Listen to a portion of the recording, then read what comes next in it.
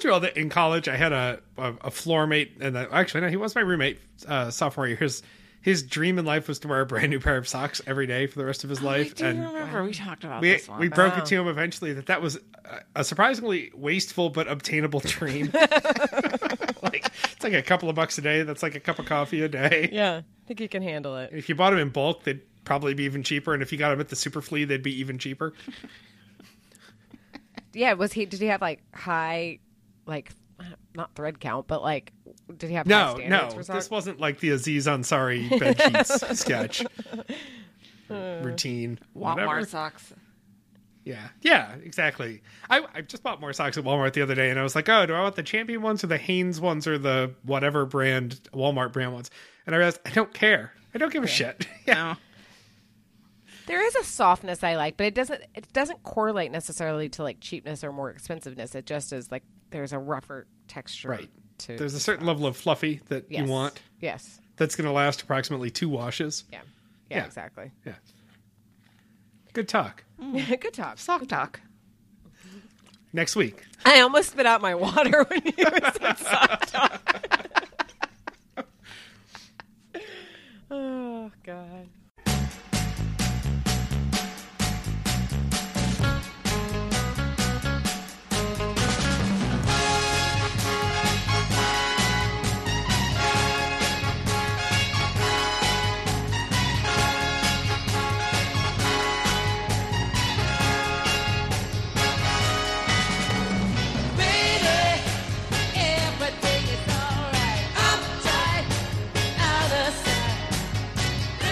Get out of our dreams and into our podcast, because on this episode of This Show Has Everything, we're hitting the road, and for once, it's not a movie podcast. In the Garden View studios of Albany, New York, I'm Bobby Pape, and joining me for this car nostalgia special episode of This Show Has Everything in the Middle-Aged Mamish Studios in Austin, Texas, it's Hillary H-Bomb on I-35, Livingston Butler. Good evening, Hillary. I love what you do for me, Bobby Pape.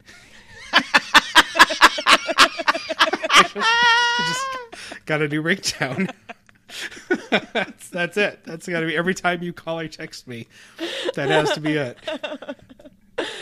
And the other voice laughing in the background in the Stick of Butter Studios in New Brighton, Minnesota, it's Ann Don't At Me, also on the I-35 Lundholm. Good evening, Ann. That's true. If Hillary drives north and I drive south, where are we going to meet? Oklahoma? It's like Kansas? a terrible word math problem. It's like in the middle of like shit nowhere. No offense to Shit like... nowhere. They have an early show title contender. We're gonna do a little small talk followed by our mailbag from last week's perhaps best ever question of the week.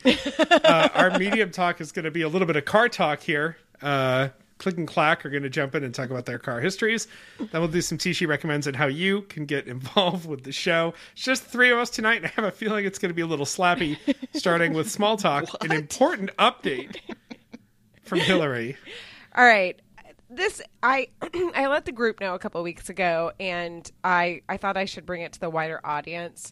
Around Thanksgiving time, I was not on our jamboree, our planning jamboree, and all I did was message everybody the restaurant that I was going with no other explanation. So they had a fun time. Yeah, I believe you just sent a picture, a screenshot of your reservation.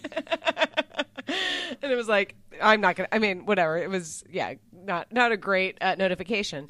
Anyway, so we went to this restaurant called Semi Estatorio. And it was really good. It was Greek, and it was this cool old building. We had a great time. Y'all, dove deep on DJ Jen, who appeared there regularly. I would say, okay, the restaurant was great. I would say the vibe of the restaurant was very like great, kind of Euro fancy with like maybe some high class sex workers there, and like high that's class fine. Euro sleaze. Yes, and like that's fine. It was just that was the vibe there. The food was great, but it was kind of sleazy-ish vibe. And DJ Jen, while she might have been great, that's about right. Like a DJ spinning house tunes from 2004. That's like a perfect vibe for it. So a couple of a couple weeks ago, my coworker Katie was trying to make a reservation there, and somebody said, "Oh, it closed. There's no more reservations." And then circled back to her and said, "Can you like pitch in on this like Venmo request because the workers haven't been paid?" And we're like, "What?" And I was like, "This is a scam. Like abort. Like do not like engage anymore." But I saw the news alert. It said, this is from Eater Austin, the Eater websites. Greek restaurant Simi Estiatorio closed abruptly on Tuesday, March 22nd after less than a year in downtown Austin, allegedly leaving co-workers without their paychecks. The restaurant is being evicted and the managing partner left the country. So it goes on and on about how, like, they weren't paying their alcohol vendors. And then so during South by Southwest, they had people go buy alcohol and bring it into the store, which is illegal, I believe. Very, very illegal if they're not stamped bottles. Yes. And then the guy just left and didn't pay the workers. So the vibe that I got there was actually kind of right. Fun night. I had great times there, but yeah, maybe I will donate to the workers fund because I'm sure those, and the story goes on to talk about how like there were paychecks that if they had direct deposit, their banks would be like, no, nothing is here, or they would bounce, if you did it over, via mobile or whatever. Anyway, scammy. And I feel bad for DJ Jen because that seemed like a regular hotspot for her. Yes, it did. Well, anyway, that was the follow-up. R.I.P. Simi. So, Bobby, you have already sleuthed out to find out how DJ Jen is doing. Well, she seems to be all right, considering the black and white video of her dancing in blue flames what on her the Instagram fuck page. is Wobble Wednesday at Voodoo Room, Austin, Texas? Jesus Christ. No idea. Wait, we might have to title this episode Wobble Wednesdays with DJ Jen Lasher. Yeah, this is like a whole world of Austin that I am so just not in at all. You mean the part that's on Molly? Yeah. I moved here when I was 29 and then maybe went out a little bit. And then once I turned 30, I was like, I think I'm good. Like, I mean, I'll go out every once in a while, but that whole scene, no, I don't think so. Mm-hmm. So anyway. When you talk about bringing in the bottles of liquor, it reminds me of Fat Bellies, which was my favorite Irish bar when I was hosting trivia in Rhode Island. And I was watching the slow demise of it dying, knowing they weren't paying any of their bills. Ugh. We were there, and they would just be out of so many different kinds of liquor and then magically get some and then be out again. But they ran out of Jameson. Oh. And you're a fucking Irish bar. You can't do that. You can't not have Jameson. Like, there are just certain things. And they would run out of Guinness and Jameson. And you could just tell the end was near, that they weren't trying to get that back desperately. They're running out of Guinness and Jameson because that's what people are drinking in an Irish bar. Well, right, but they're not replenishing it. So, like, somebody would come up and order, and they would be like, would you be interested in, like, a brown ale or a Murphy Stout or a Tullamore Dew in this, dusty bottle that's like a ceramic bottle that's in the back that we found? Yeah, not good. Not good. I always made sure they paid me in cash at the end of the night, so You're like, I do not accept checks. No, thank you. No, not from bars. Never. Well, DJ Jen will land on her feet. I also want to note that we learned about this follow-up because you once again missed a Tuesday night planning jamboree because you were at a high-end restaurant. Hey, listen, that one was really good. It was that. I don't think that one's going to go anywhere because it was bumping on. Did you get the porterhouse for two? I did not. No. We have like a bunch of shared apps, which was good. And you actually didn't answer. You sent us a picture of you holding a martini glass. I did have a martini. And I saw what I thought were your trademarks, which was a Caesar salad and a bowl of French onion soup, just like the cheese edges. No, I did have Caesar salad. They had like fancy. I mean, this place is too expensive, but I wasn't paying. Fancy like mozzarella sticks. That was the melted cheese I saw. They were so fucking good. I knew I saw melted cheese, so I just needed You're melted like, cheese context. It's like Mike coming through you. You're like, Yep. I spy melted cheese. I'd like to think we all took a little piece of Mike with us. You know what? I saw a picture of John Daly today, the golfer, and it made me think of Mike. I was like, Mike would have liked this picture. John Daly's fucking killing it right now. I know. Saw some tweet about like he killed. Yes. Yeah, he's leading right now. He's winning. Is he smoking a cigarette on the course? Yeah, it's all cigarettes and Diet Coke and booze, right? That's what he lives on now. Respect. I saw a total somewhere. I'm going to see if I can find out John Daly cigarettes today. Somebody had a tally. Yeah, John. Oh no, that was a different. This is a classic John Daly story. 21 cigarettes, 12 Diet Cokes, 6 packs of peanut M&Ms, and 18 holes. Hey, sounds like a nice life to me. It's living the dream. All right, Anne, complain away. I don't know. It's such a first world stupid problem, right? But I'm a little cheesed about this. So I had to go into the office yesterday. I'm supposed to go into the office twice a month. I think the last time I was in was early March. So I am taking that commitment very seriously. And, right, you know what? It's not a big deal to go into the office once every couple of months. There's an HVAC diffuser that's right over my cubicle, and my God, it was pumping the air out like all day. And it's just kind of yucky because it's a university administrative building. But whatever. It's like, I can be gracious and accept it, she says grudgingly. But the reason that I had to go in was because they were requiring us to do in-person safety training. Oh, God. Yes, which we do every 2 months, and we've been doing online just fine for the last 2+ years. But this month's topic was fall protection. So because I work in facilities management, I had to go get trained on fall protection. So the next time I'm working on a roof, you're prepared. I'll know how to put the harness on.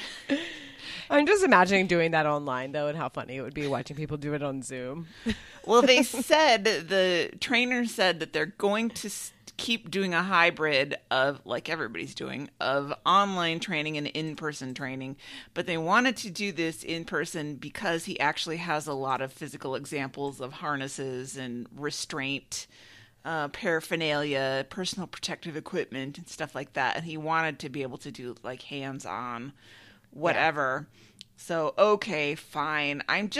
It's just so stupid, right? That's what makes me more upset than anything else. The requiring of me to be there for something that is in no way pertinent to my job. Yep. Just checks a box. Checks a box. It's just silly. Like, okay, the next time I get up on my desk so that I can dust the top of my cupboard shelf thingy, I'll know to be careful, but I don't have to wear a restraint because it's not more than 4 feet off the ground. Yep. Which I now know. So thank you for letting me complain about this. No, Did it you does. get a spotter? I probably or do you put should. down some sort of mats? Do some trust falls. Given the things that I used to do in my retail job, I had made peace that my death was going to come falling off a ladder at that place. Yep. Because there were so many times when you were just up there and you're like, if I just stretch, I can hang this 28-pound picture frame on the wall over this bunch of glass shelves. It's going to be fine. I did that so many times, like going up and getting a huge ass suitcase. Yep. You're like, well, this is where I die. I know. And I'm like doing the thing where you get on the top of the ladder where you're like not supposed to get it. I'm like, but I need a little bit more help. But I hate, which is something that we could talk about in our actual discussion today. I hate backtracking so much. So the thought of like getting back down and asking for help like makes me want to die. So I'm like, I'll just do it. Yep. I would. Especially if I was working alone in the store and I needed to go get something off the way high shelves in the stock room, I'd be like, I don't have time to bother with a ladder. And I would just shimmy up the shelves, get it from up there. Like, that's real safe, Anne. Yep. You're like, I know safety, University of Minnesota. Yeah, but what are these people stealing out on the sales floor while I'm in the back room getting something down, right? I got to get back out there. Yep. Shelf Shimmy Lundholm. Old Shelf Shimmy Lundholm. You know, I am large and not a lightweight. I'm pretty proud of myself that I got all the way up there on the shelves. For job. courtesy reasons, I'm not going to necessarily agree with what you just said, but I will say it's just a feat at any size or shape to climb shelves. It is. It really is. So now I'm home now, and I'm happy.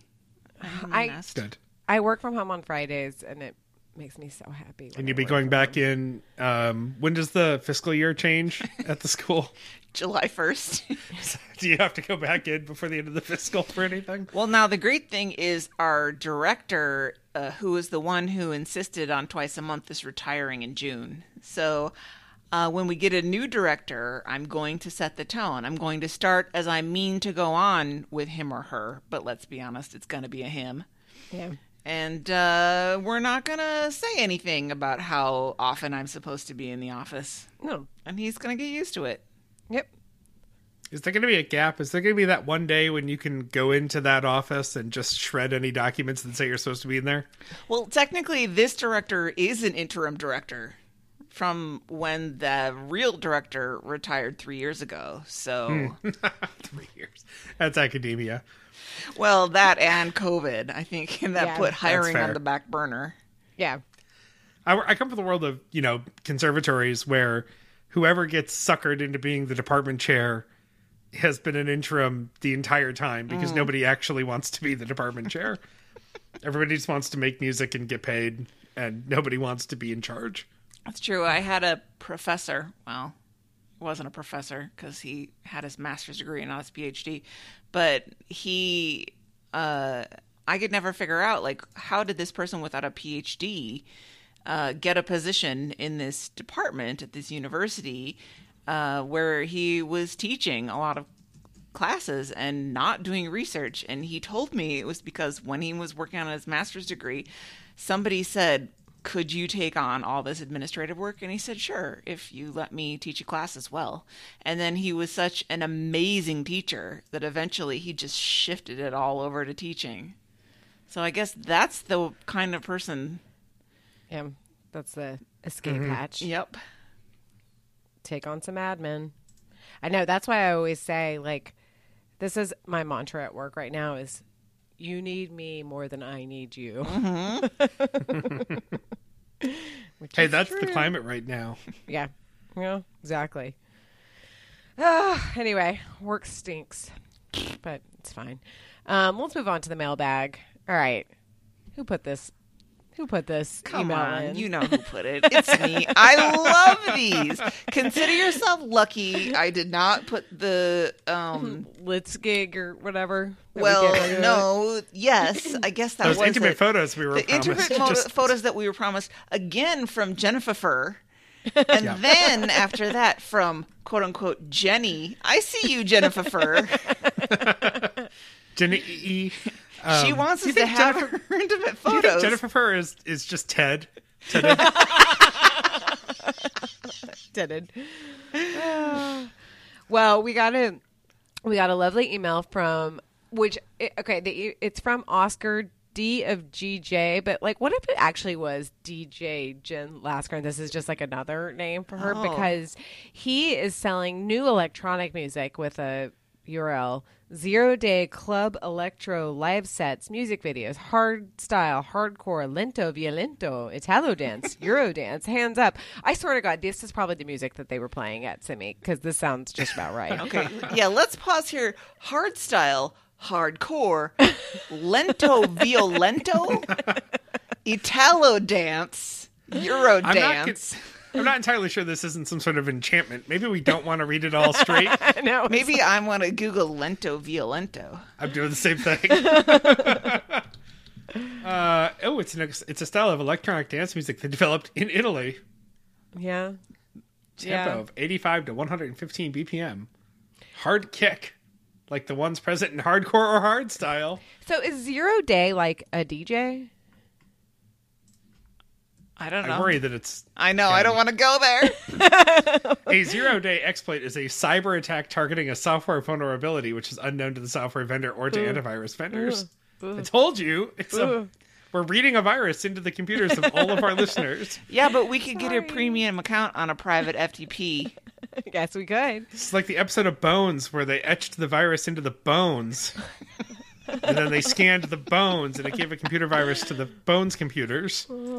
But I'm thinking some Lento Violento could really spruce this podcast up. I don't understand why we're not having conversations with Oscar D of GJ. I know, we need Please, to really... if you want to email Oscar D of GJ back... I do not. I'm not interested. Okay, moving on to last week's question of the week. Have you ever killed your crush's significant other? And if so, how did you do it? / what should be the next book that we read? Let's see. Ken says, sadly, the answer is not yes. Beth then says, no, but it wouldn't be that hard. Oh, yeah, Beth? Well, what would you do? Huh? Tell us. Don't poison him Please. with pastry. That's unfair. I know, that is kind of evil, but she totally could. Yep. Anne Louise says, a Helen McInnes book, maybe North from Rome or Cloak of Darkness. I read all of them as pandemic escapism. Hey, I listen, looked at both of those, Anne Louise, and I'm quite interested in either one of those. Especially North from Rome. Yeah. Yeah, that sounds cool. Put an asterisk next to that one. Don't lose this, guys. We won't. Bet says, this is her actual book request / suggestion, Career of Evil. Oh, that's the only one I didn't look up. Let's take a quick look. Oh.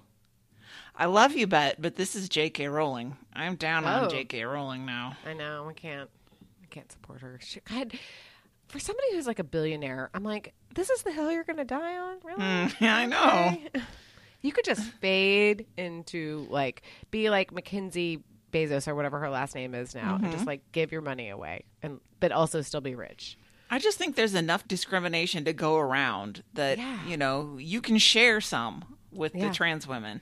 Yeah, it's very weird. It's not hurting you in any way.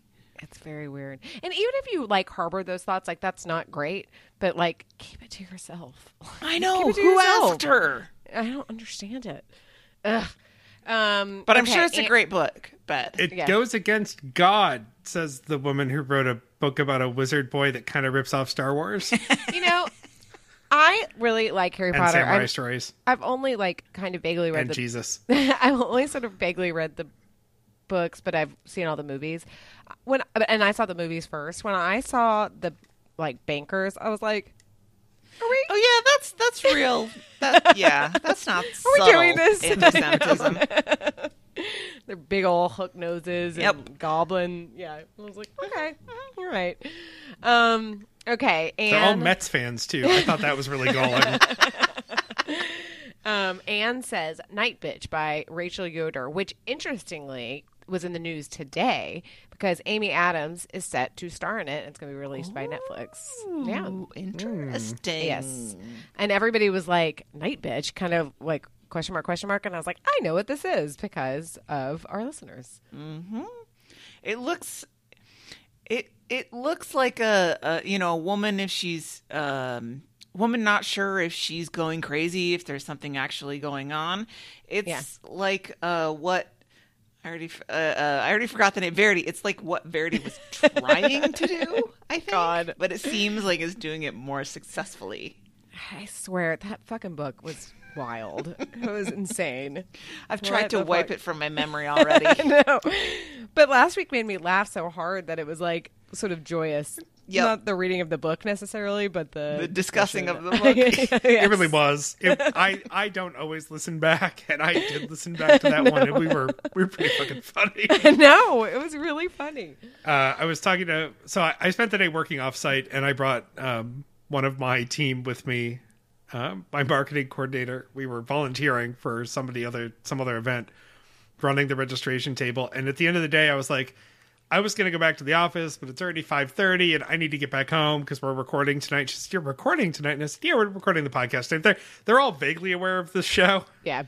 And I'm glad to know that I'm relatively invisible to them, so they haven't thought to pursue it. I don't think, or they haven't told me, but it hasn't come up. And she goes, oh, that's right. You do that.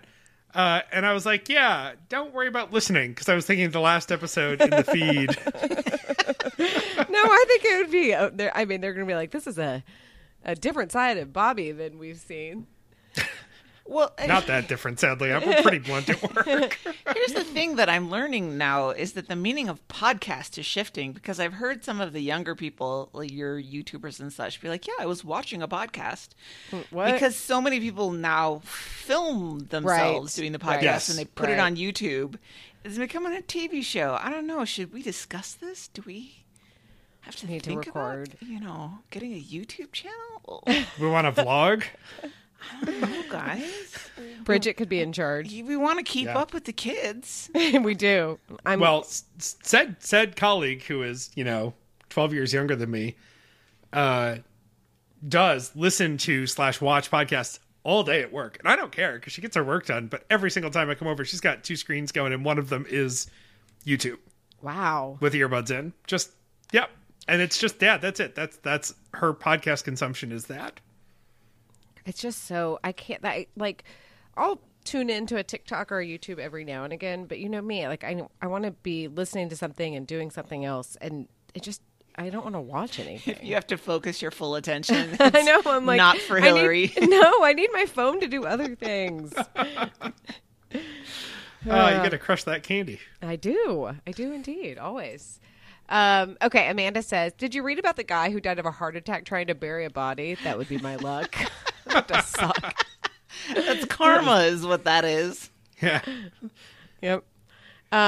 Okay, Joseph says, only in dreams. And then he linked to something, but I was on my computer and it wouldn't come up. Bobby, do you remember what it was? Oh, it was a Weezer song. Oh, So- okay. All right. Yeah. All right. It was like, you can only see this on iOS or Google or whatever. Yeah, it was a weird way you can link a song now. Like, Wow. and the whole spin out in that conversation was me not knowing that was possible. So I learned something about Meta this week. Oh, Meta. Linda says, eye drops, ... Look it up, ... Ooh, Linda. I did. You can poison somebody with eye drops because, wait. I looked it up. I read a whole thing. Okay, this person really took a while to get to the point here, but there is a chemical that is a vasoconstrictor. Meredith would be better at this than I am. That, takes the redness out of your eyes. Oh, here it is. It's called tetrahydrozoline. And if you ingest it, it can not only induce like diarrhea and stuff, apparently, but it can slow your heart way down. Wow. And so there have been several documented cases of people murdering by putting essentially Visine or, one of the other redness drops in people's food or beverage. Right. Which is also the Visine Mickey, which is doing it to give someone tummy trubs. Yeah, to but be they polite. said that's not actually that much of a thing. Right. Like, that doesn't actually really work that much. It's I just better found at a killing. National Library of Medicine journal and article from 1964, eye drops and diarrhea. And I think to myself, who lost a bet to have to write that as their research paper? Well, it's kind of like I just saw on Wirecutter. It was like their recommendations for vibrators, and I was like, who won the bet on that one? Although I'm sure that after a while you're like, okay, I'm sick of this part. So I don't know. Research. Do you have a link to that? I'll send it. I don't know. I'll get it. We have I'll a get it to teaching you. recommend section for a reason. Okay. Jennifer says, not yet. ... Ooh, I like that Spooky. attitude. Love a Me too. cliffhanger. We'll tune in later. Hopefully you're not going to have to go on trial. Hopefully you're smart enough to get away with it. That's it for the mailbag. Thanks, guys. And we'll look into those books because I am interested. Bobby, you want to take us to Medium Talk? Yeah, we're going to move on to Medium Talk now, and I'm going to decide whether or not to try to do a Boston accent like the Car Talk brothers, and I think I'm going to not do it. I can't do it. Reference is getting increasingly dated as Car Talk fades into the history of National Public Radio. Aw, I find that sad. I know. It is sad. I think this is an old TBTL take that's a good take, and I think that we've workshopped it on the show before, but it's been several years, which is that maybe it was actually Phyllis Fletcher who said a show like that would never get greenlit now. No. No. Like, Car Talk would be called something like about cars. And there would be a Detroit correspondent and a Tokyo correspondent, and they would look at the markets and supply chain issues instead of just two guys from Boston telling you how to like hit your carburetor with a stick if that's all it needs. Very often their answers involve no actual automotive component. No.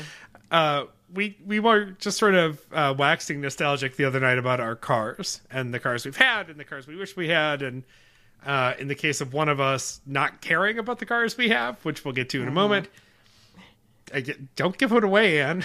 I mean, yes, Bobby. I was listening to you, and I was also thinking this topic, I believe, was suggested by guest producer Gregory Schreckengost. Yes. Who has come up with an increasing number of good pitches for us lately. I know. Yeah. As long as Meredith is willing to take our Jambo calls on speakerphone, we're pretty much set. So we were talking about this, and we realized cars are something that have come up many times through the years on our shows. We've all told a lot of our car stories, but we couldn't actually recall if we had done a show just genuinely about our cars and our history with cars. So either we haven't done it somehow yet, or we have done it, and it's been so long that we forgot. And so either way, it seemed like ripe territory because of the tens of listeners actually listening. I'll borrow that from TBTL. I know I'm making it up, though it is pretty accurate. Some of you are newer. So, a lot of these stories may be new to you. And also, I think it just says something about our psyche, how we approach this conversation, because I think the three of us have sort of different answers to these things. So I thought we decided we would start with just a general conversation about our relationship with driving. Are we comfortable driving? Do we like it? Do we not? Are we aggressive? Are we passive? Are we law-abiding drivers? And we'll get into that more at the end, too. I'm going to go not left to right. Hillary. Ooh.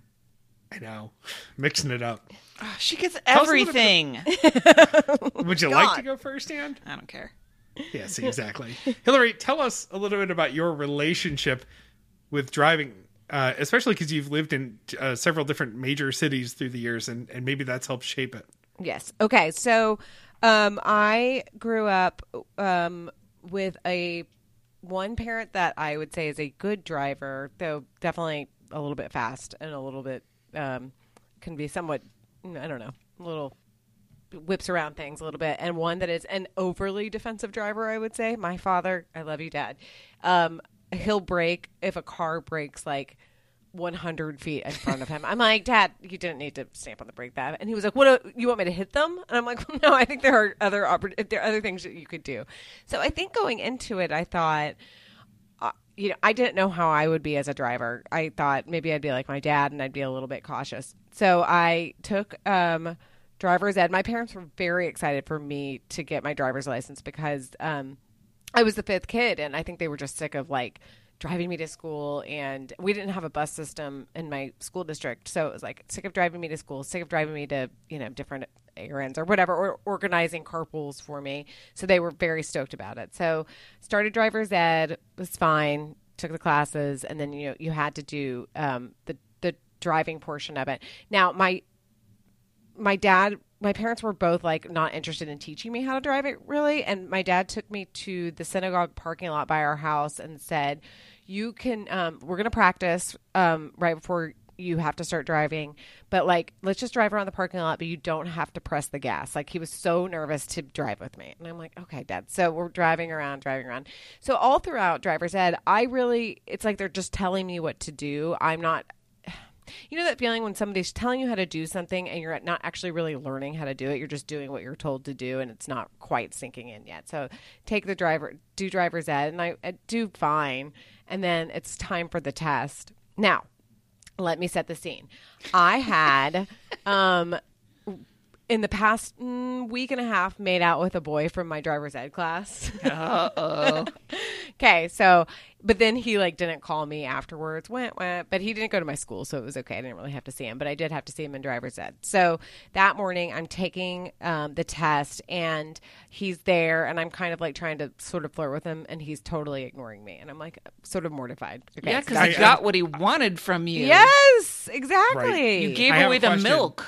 Are you? I hate that expression so much.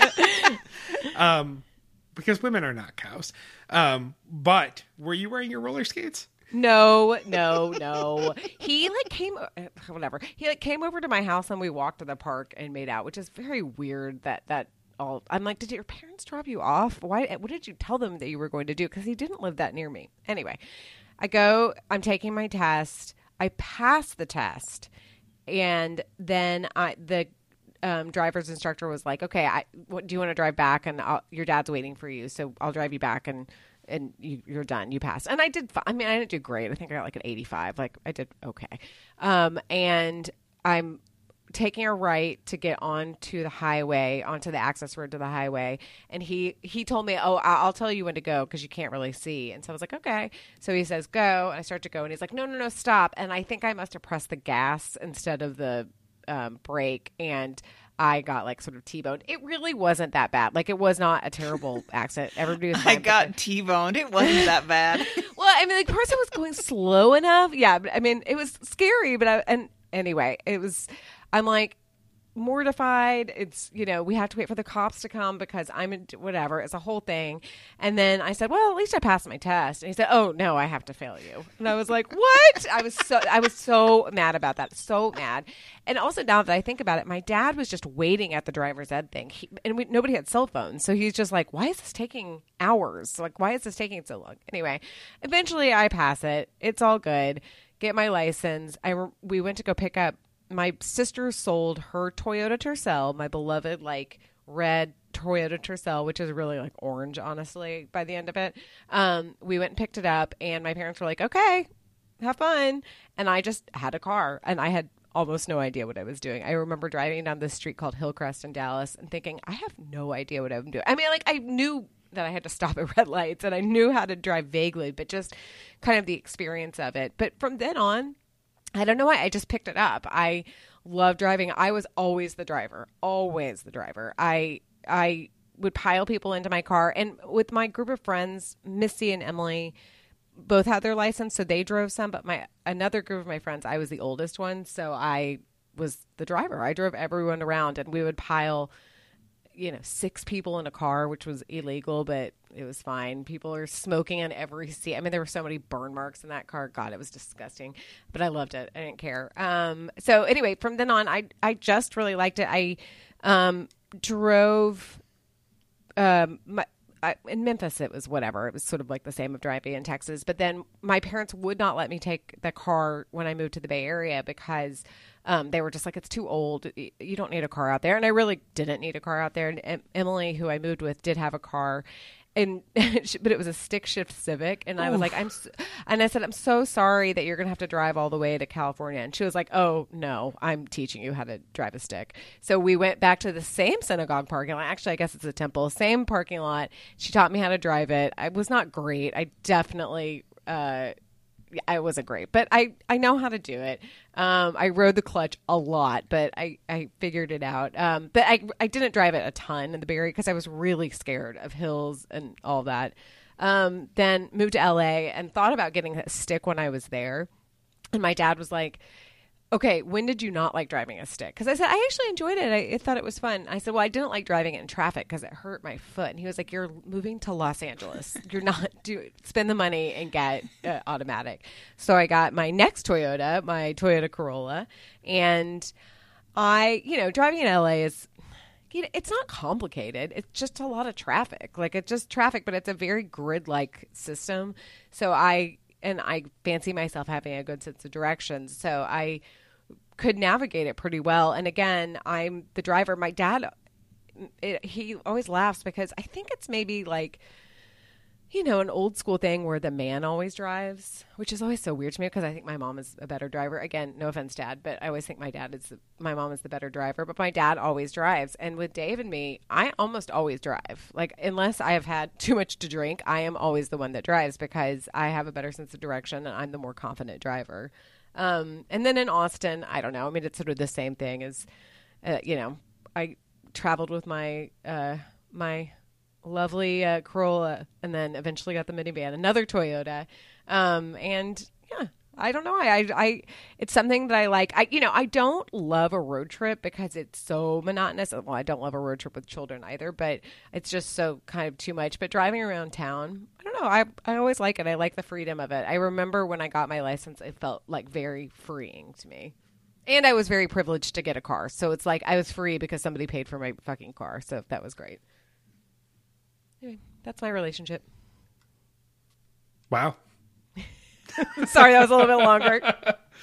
I just, the whole time I just wanted to say, the good driver was a woman. Now, I don't know if I'm I think I'm a good driver. I think I'm sometimes careless. I think I'm a confident driver is what I am. That does not always translate to good. As Bobby knows. But my sister, she would say this, she hates driving. She's not a confident driver. She's very nervous about driving. I'm never scared to drive. I'm never nervous about driving. It's not something that's in me. I enjoy it and I feel very comfortable behind the wheel. Right. Well, it's good. Yeah. As someone who's ridden with you, I would say you seem very comfortable behind the wheel. You're sometimes a little too comfortable. Actually, what I used to do, which is so crazy and it's so dangerous, in my Tercel, I would put my left leg up on the dash and drive like that. I thought I was pretty cool. I don't think I was ever that flexible. I can't. I'm not anymore. Anytime I see a foot sticking out of somebody's window, up next to their mirror, even in the passenger side, I'm just that person's. That's not safe. No, it's not. No. Imagine getting into an accident. Your leg would just be snap. Yeah, God. Like a chicken drumstick. Yeah, exactly. I need some time to recover from that. So, Anne, talk about your relationship with driving a little bit. And of course, you had formative years in, across the pond, as they say. And I'm curious if that has any influence on your relationship with cars growing up, or if by the time you got back it didn't matter and, you were still young. And yeah, I was 12 when we moved back, so I wasn't really close to driving age. What I remember is the pretty specific laws about when you could ride in the front seat, because when we were living in England, under 10, you had to be in the back. And I was so excited to finally get to ride in the passenger seat. And then we moved to Switzerland when I was 9.5. And then in Switzerland, you have to be in the back if you're under 12. And I was the injustice. I know. Well, I don't know. I don't know that my mom would have let me ride in the front anyway. I'm not sure what I was thinking because I didn't get to ride in the front when we moved back to the United States. So what do I know? But I would say, as far as driving goes, I neither love it nor hate it. It is what it is. I'm fine. It's fine. I'm competent. I am confident enough. I'm never scared to drive. I don't have a problem driving in big cities. It just get from one place to another, and it's fine.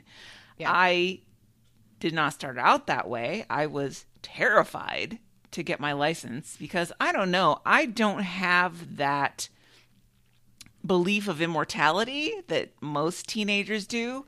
I was fully aware that this was a multi-ton metal machine that could kill me and other people in an instant. And I was not in any hurry to be a part of that. So I got my license when I was 17 and a half. And the only reason that I did was because I was doing in Minnesota, it's called the PSEO, post-secondary enrollment options, or as we know it from Washington State when we heard about it on TBTL, Running Start.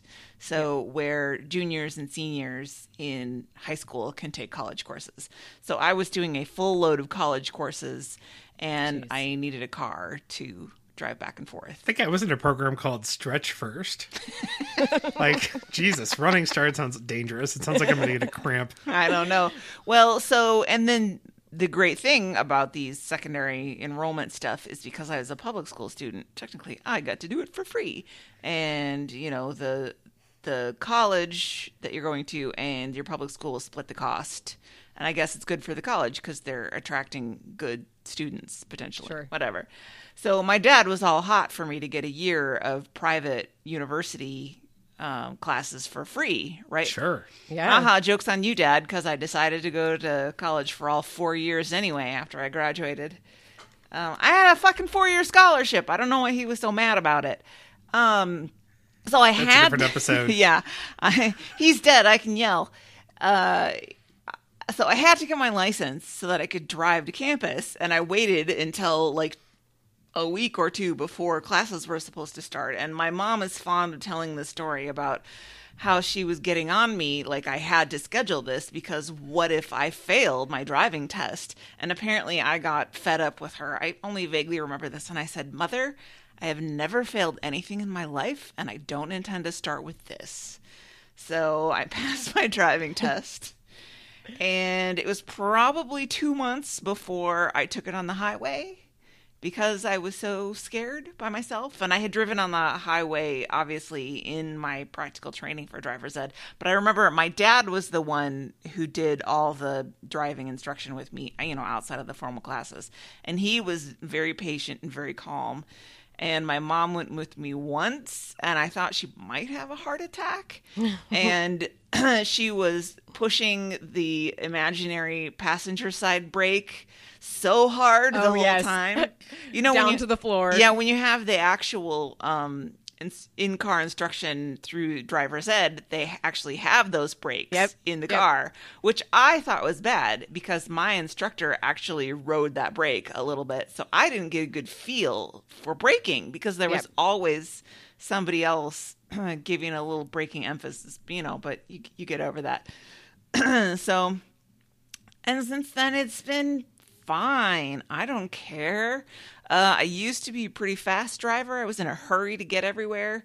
But, in the last 10, 15 years, I'll get there when I get there. It's fine. If you go the speed limit versus going 10 over the speed limit, what do you save? A couple of minutes?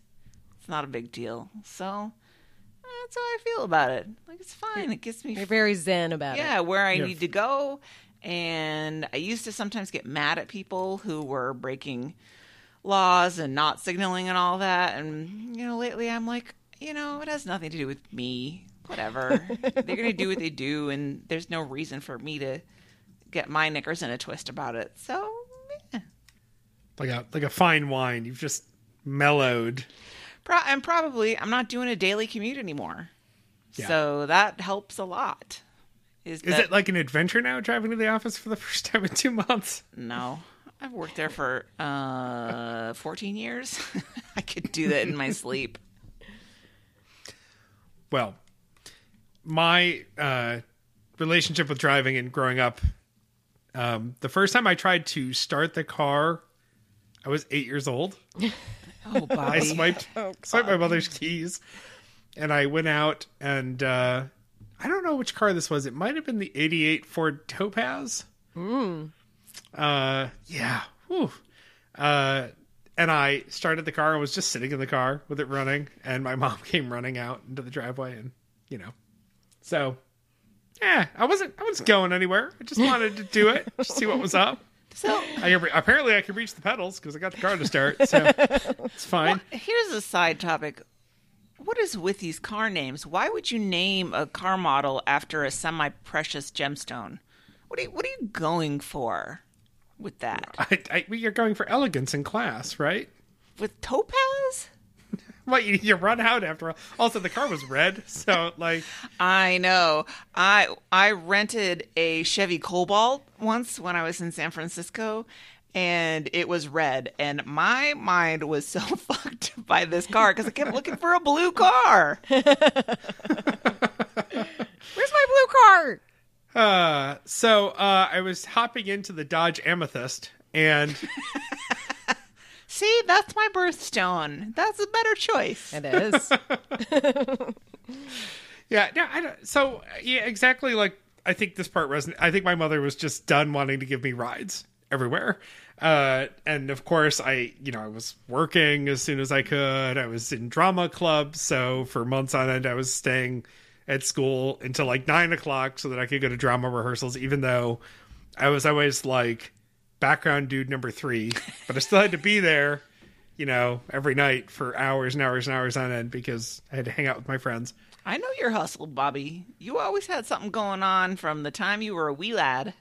There's always something. Yes, that's very accurate. And I did not do driver's ed because we were poor and busy, and my mother wasn't going to have anything to do with that. Oh, yeah. I did it through the school. I thought it was free, but oh no. Ours was. I remember it was like $300 and something, and actually, it's great that I had my primary rec in driver's ed because guess what? That bitch was free because we'd already paid for it. Right.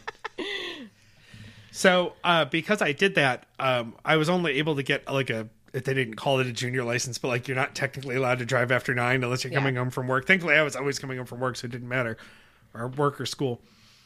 But actually, I hadn't planned on mentioning my driver's ed test, but now that we're getting into it, I lived in a town that was very much on the border between quote unquote city in the city of Rochester, not a major city, but a city, and just farmland.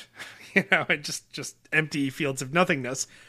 And everybody said the trick to getting an easy road test was to take your road test out toward the country instead of in the city, right? Because it's just big open roads and there's basically no traffic. And if you're lucky, they won't even be able to find 2 cars for you to parallel park in between. And so that's what I did. I went out and took it in Ontario, New York, out in the sticks. And we got there and we were driving my mother's old, that was all old now, of course, but Dodge Shadow. Or might have been at Plymouth Sundance. I mean, they're the same car. I think it was the Plymouth model. Plymouth Sundance. Are we on My Cousin Vinny? Like, it's like, are they both GM vehicles? Exactly. And we get there to take the road test, and I get in the car, and the one amenity, like the one thing that this car had going for it, is had power seatbelts. So it had like the seatbelt that like crossed over your body when you shut the door. Yep. Oh, those were so cool. I had that. My Tercel had that. And they could like chop your head off if you get into an accident. It don't have the lap band. Yeah. So I get in, seatbelt goes, driver's ed guy gets in the passenger seat, shuts the door. The seatbelt doesn't move. Oh no! Stuck in the non-safety position. And I'm looking at him. And the lap belt's on, right? Because you put that part on yourself. And my mom's like leaning in through the window, and of course is being my mother. So she's like, "Yeah, that's fine. It does that sometimes. You just, just put the lap belt on, and you're good." and the guy just looks at her, and then looks at me and says, "We can't take the road test in this car because it's not like the safety mechanism's not working. I can't." First of all, he's not going to jeopardize his life with some dumbass like me driving and have a seatbelt. But also, like, it's a technicality thing, right? Like, you just can't. They're not allowed to do that. Yeah, it's illegal. And so on and on and on. And my mother's like, well, can we get somebody else to bring their car out? And of course, the appointment's like a 15-minute appointment. And he's got 50 of them stacked up, like, and so it's just like classic of my childhood. Like, there's always something like that. And then also my mom interfering. And we open and close the door a few times. And then finally, the damn thing just starts working again. Oh, and so he's like, okay. So he gets back in and it works. And we got to take our road test. And then I pass my road test because I had already been through the most frustrating part, which was this piece of shit car not working. And then, I did end up parallel parking behind one car with no car behind it, which was awesome. Yeah. Really Actually, tough. I'm a great parallel parker now just because I'm living in the city for I so was going long. to say, you have to be a good parallel parker. Yeah. If you live in And when we Boston. bought the RAV4 Hybrid, one of the reasons I liked it was because it's the exact same length as a Toyota Corolla. It's just wider and taller. Yeah. And I was like, well, that's great because I know I can parallel park the Corolla pretty much anywhere. So, I want a car that's not too long. Yeah. I feel like when I was that age, I didn't understand the physics of parallel parking the way that I do now. Because I was like, wait, I'm going and I have to turn the wheel what way, and then that goes what way. It's like I didn't quite understand why you did, what you were doing, and that made it a very nerve-wracking experience. Yes. Oh yeah. No, still, and even once in a while now, like if I'm driving a different car than my normal car, even if I'm driving Sam's Corolla or whatever, or rental car. I'm always just like, oh wait, is it longer? What are the angles? The backup mirror still, or the backup camera still freaks me out. Like I use it, and I also get way too close to the car behind me when I'm slow in the camera, like because I can see, oh, it'll pass the yellow line. Oh, it passed the red line. I still get a few inches. God. It's fine. It's fine. I'm not gonna park like that, but like to straighten out. Yeah. And normally I'm a one-shot parallel parker now. Like I can just sort of zigzag it in and make it work if it's the RAV4. It's one of my superpowers. Christy can sleep on buses. I can parallel park the RAV4.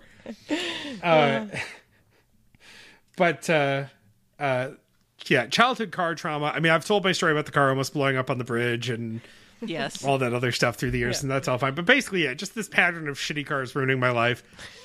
I passed my road test despite basically no training. Got my learner's permit, drove around with my mom a little bit, had her scream at me at a couple of red lights and stop signs, and me being a nervous, tentative student driver, somebody honking behind me, and then me locking up and her yelling at me. And that's what you want to hear when you're locking up, is being yelled at. So me crying in the driver's seat of a Plymouth Sundance at 16 years old. But no problem. So I got my license, and then freedom. And my first car after I got my license was I think it was actually that Sundance, that Plymouth? Might have been. At one point I was driving that Plymouth, and then it blew up. Literally through a rod. And then I was knocking for a long time, so I always just knew not to drive it further away than anywhere I was willing to walk back from. Oh, God. So, and that's what happened. On a Sunday afternoon in the rain, I was driving back to the apartment, and threw around like 3 blocks from the house, and I just glided it over to the side of the road and just left it there. And the next day I called the shop in town and I said, Finn, come, it's yours. Do whatever you want with it. Scrap it and keep the money. We'll call it even for the tow. We're good. And then I had my beloved, not the Sundance, my Pontiac Sunbird, my 1994 Pontiac Sunbird, the last year they made it. Hell yeah. Not the convertible, not the 4-door, my 2-door, all white, ugly as sin, with the red stripe down the middle. Ooh. And and it was a stick, and I didn't know how to drive stick when I bought it. I bought it from a woman at church who was a music teacher, and much like your parking lot, Hillary, we went out to an abandoned like Kmart in the country. Yep. And just drove around the parking lot. She said, I bought the car for $600, and it came with 1 free lesson. Nice. And after that lesson, I just learned, I taught myself how to drive stick. Driving stick really is like learning how to drive again. I mean, obviously there's some basics, but it is I was trying to explain it to Rory the other day, because he was like, what is this, manual? And we're like on the highway, and, you can kind of feel the gears change a little bit. And I'm like, okay, you see that? Then you would actually have to manually change the gear, every 10 or 15 miles per hour or whatever. And I'm like, do you feel it? Do you feel it? And he's like, kind of. But I remember learning it and just being like, you almost should learn it first. Oh, absolutely. Yeah. And then I did. I learned really, on a manual transmission. Yeah. Well, because I feel like it makes you understand how to drive a little bit better. Yeah, like I how would say, the car though, works. I never actually felt totally comfortable with the stick. Like, it never became second nature to me in the way that people who really love driving stick say that it is. Like, you just sort of feel the rhythm of a car, and you do it. God. That was though, like, I said I'm a confident driver. That was when I was the least confident. Like, the thought of stalling out is horrifying to me. Like, I only did it a couple of times in the very beginning, but that's like, it like makes my heart race a little bit just because it's so embarrassing. You're like, I'm sorry. Yeah, you always got a little bit nervous when you were stopped on a hill at an intersection. Uh-huh. Oh yeah, I would avoid. There was a hill near Wegmans in town. always I would, Wegmans. I would go. Yeah, He's our a Wegmans, Wegmans boy. Not two Wegmans in Webster, not the Wegmans across town, the Wegmans closer, the Holt Road Wegmans. The Holt Road Hill, where Holt Ridge, was just steep enough where I would think to myself, I really don't want to be like the second car in line at that hill. Yep. Yeah. Right on the crest of that hill. I'll take the back way out and go up the side street because I just, I was always nervous that I was going to roll back 2 feet and hit the car behind me. Even though I probably never rolled back more than a couple inches. Just paranoid. And then gunning it and trying to not flood it or, stall out. Boy, I do have a speed story about that car, though. Freshman year of college, that car really shitting the bed, falling apart. This is back when I had the boombox with the D batteries on a pillow in the center of the back seat, strapped into with a seatbelt to play you CDs. and I are siblings in that. Because the radio died. And I think when we were talking about this episode, I said, I remember when I was 18 years old and the only thing I wanted is one of those CD players with the plate that comes off when you get out of the car so that people don't steal your stereo. As if that was like the big security feature. That car, I was in, top gear, fifth gear, fifth speed in my flying down the thruway coming back from Buffalo to go to Rochester. And I'm getting ready to get off the thruway at Leroy, which will only mean something to Western New Yorkers. And I'm getting off the off ramp, and it's one of those big corkscrewy off ramps. And so I go to slow down, and I'm getting ready to downshift, and I realize as I push the clutch in that's just hanging there. The pedal is just not connected. Oh dear. Like it's just completely not doing anything. God. And I'm thinking very quickly as I'm taking a curve very quickly, I'm thinking, okay, I can force it into neutral and coast, but then I will be done. Like that'll be the last thing I can do, and then I'm gonna have to park.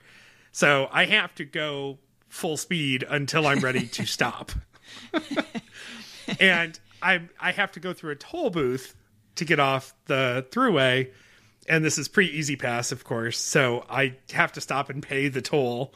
And if I blow through the toll booth, I'm gonna smash the stupid thing. Actually, I don't think they had the arms then because you had to pay. But like I'm gonna get arrested basically if I blow through a toll. Like I can't do 45, 50 miles an hour through a toll booth. That will endanger somebody's life. I will get in trouble.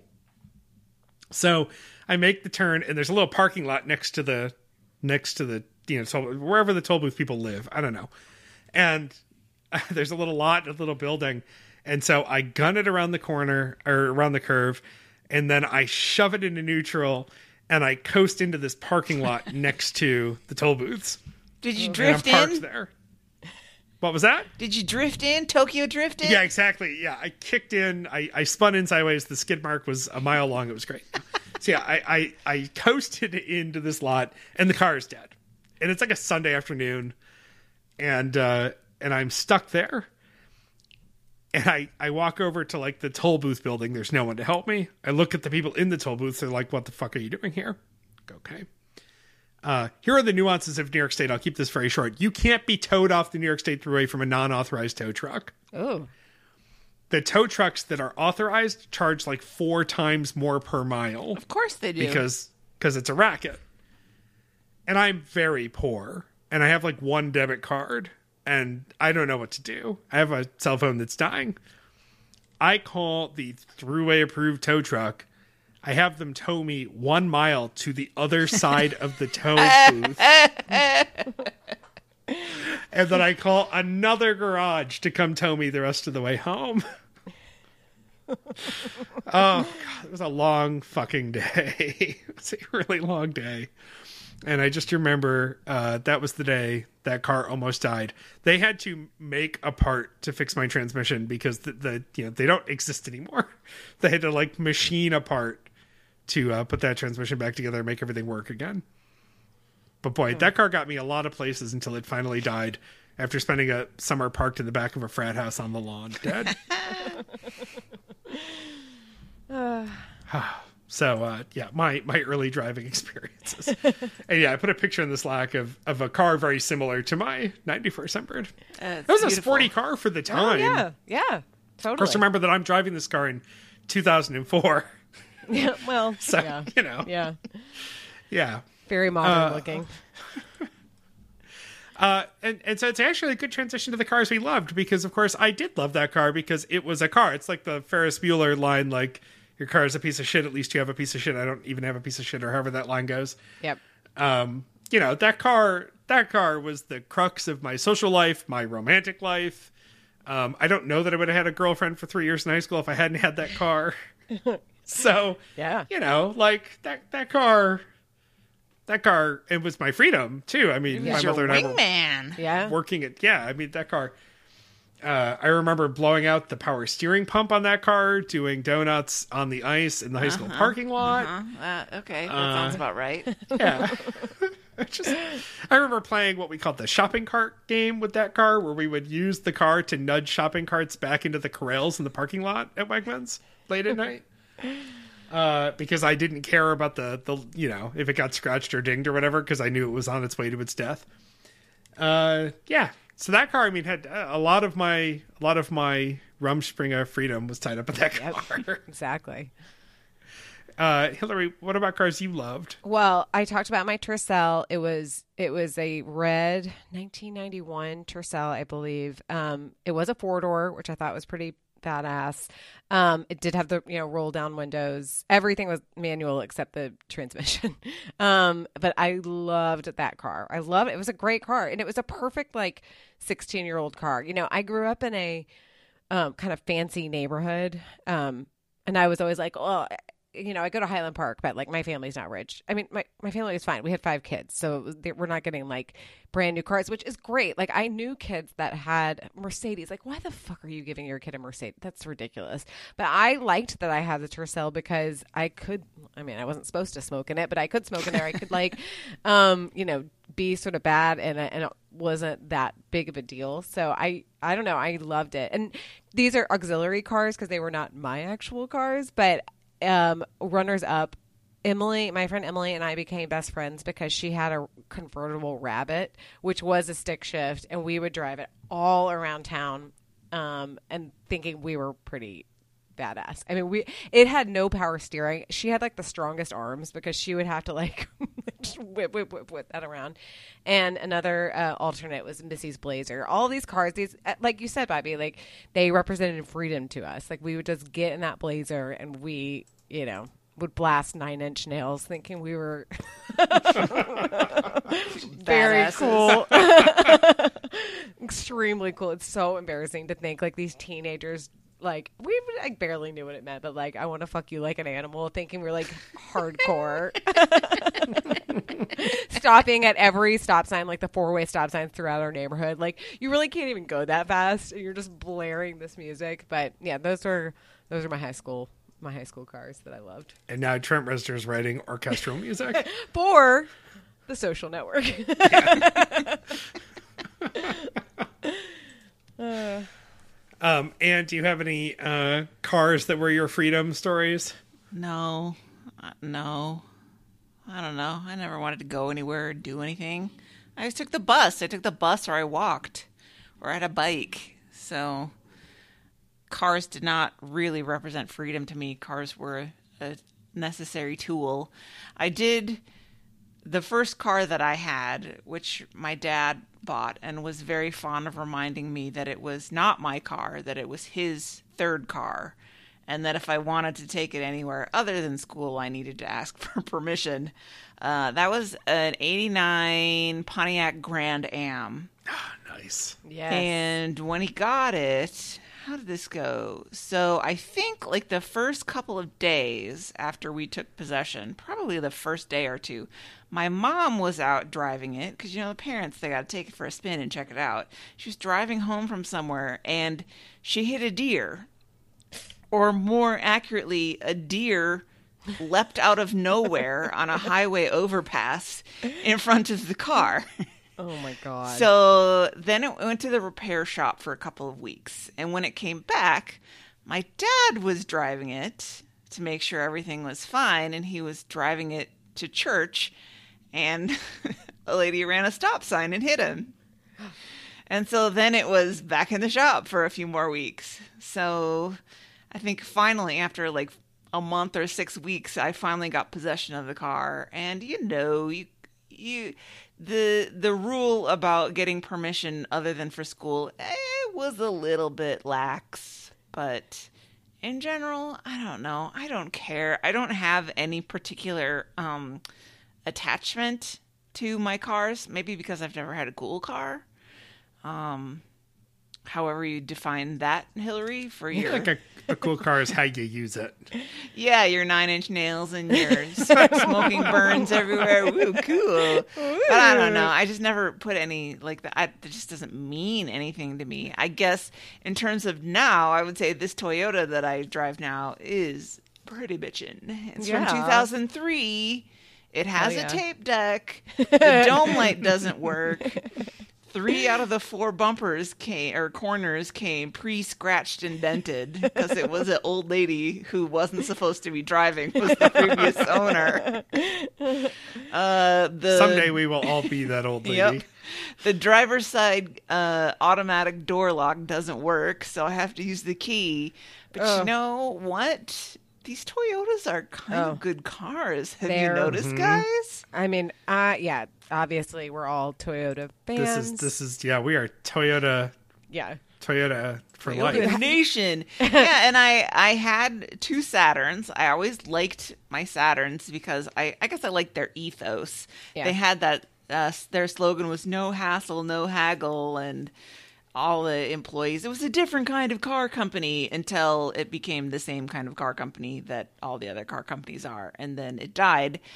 But I really kind of liked their vibe. And I drove their car for a long time. But then, eventually the transmission was about to fall out. And this Toyota was just supposed to be like a Gap car. I paid $5,000 for it. It was a 12-year-old car. And I figured if I can drive this for 2 years, then I'll be ahead of the game. And I can use that time to save up some money. And then I had like a $1,200 repair in the first 6 months. So I was like, okay, if I drive it for 3 years, and that was 7 years ago. I've had this car for 7 years and it just keeps going. And so that works for me, man. I mean, honestly, the Corolla, I was a 2003 and I'd had it since 2003, and I had it until 2016, and it was fine. Honestly, it was fine. I just needed a bigger car. I was sick of like buckling the kids in the car. Like I was sick of bending over and kind of getting them all in. And I found a good deal on the minivan. Yeah, but that car would have lasted easily 5 or 6 more years. Like it was fine. Though I have impugned his driving, my dad is also scared of like fixing cars a little bit. So he just instilled in me like you have to get your oil changed every 3,000 miles. Yep. And honestly, that has served me so well because I have friends that are like, it's fine. And then they burn stuff out. And I'm so anal about getting my oil changed on time.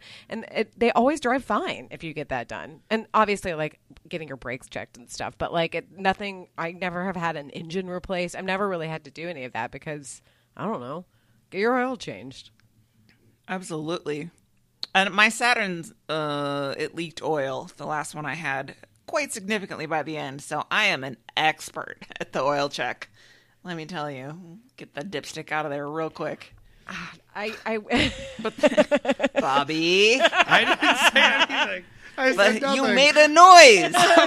I was thinking about how I did my own oil changes in high school because it was marginally cheaper to do that. Like, when my time was worth nothing. Yeah. And every dollar mattered. I mean, and every dollar matters now. I'm not rich, but like every dollar really mattered in high school. Yes. And like it was cheaper to get my car up on the lift or on the ramps and change my own oil. And like that would be an afternoon activity. Or like I did so much of my own maintenance or like troubleshooting too. And again, the story of the car blowing up includes me changing a radiator hose in a parking lot with a pocket knife because like it had to be done. I learned so much about car maintenance. It's it's not Zen in the art of motorcycle maintenance. It's poverty in the art of car maintenance. Like I learned how to do things I never would think I could do, and now might not. Like, hopefully the muscle memory would kick in. Of course, now I drive a hybrid, so I'm afraid to touch anything under the hood because I'm afraid I'll get electrocuted and die. But like I just like troubleshot stuff because I just had to. Like, you just figured out how to fix things or talk to someone. Like, the phase of my life where I just always had 50-50 coolant mix in the back of my car and extra oil and fucking transmission fluid because I never knew when something was going to leak or blow. Oof. No, I'm Anyway, a baby. I'm getting a little nostalgic now for when I was manly and knew how to do things. Useless. Oh, honey, you're still manly. You're so strong. You're manly to us. Thank you for validating me.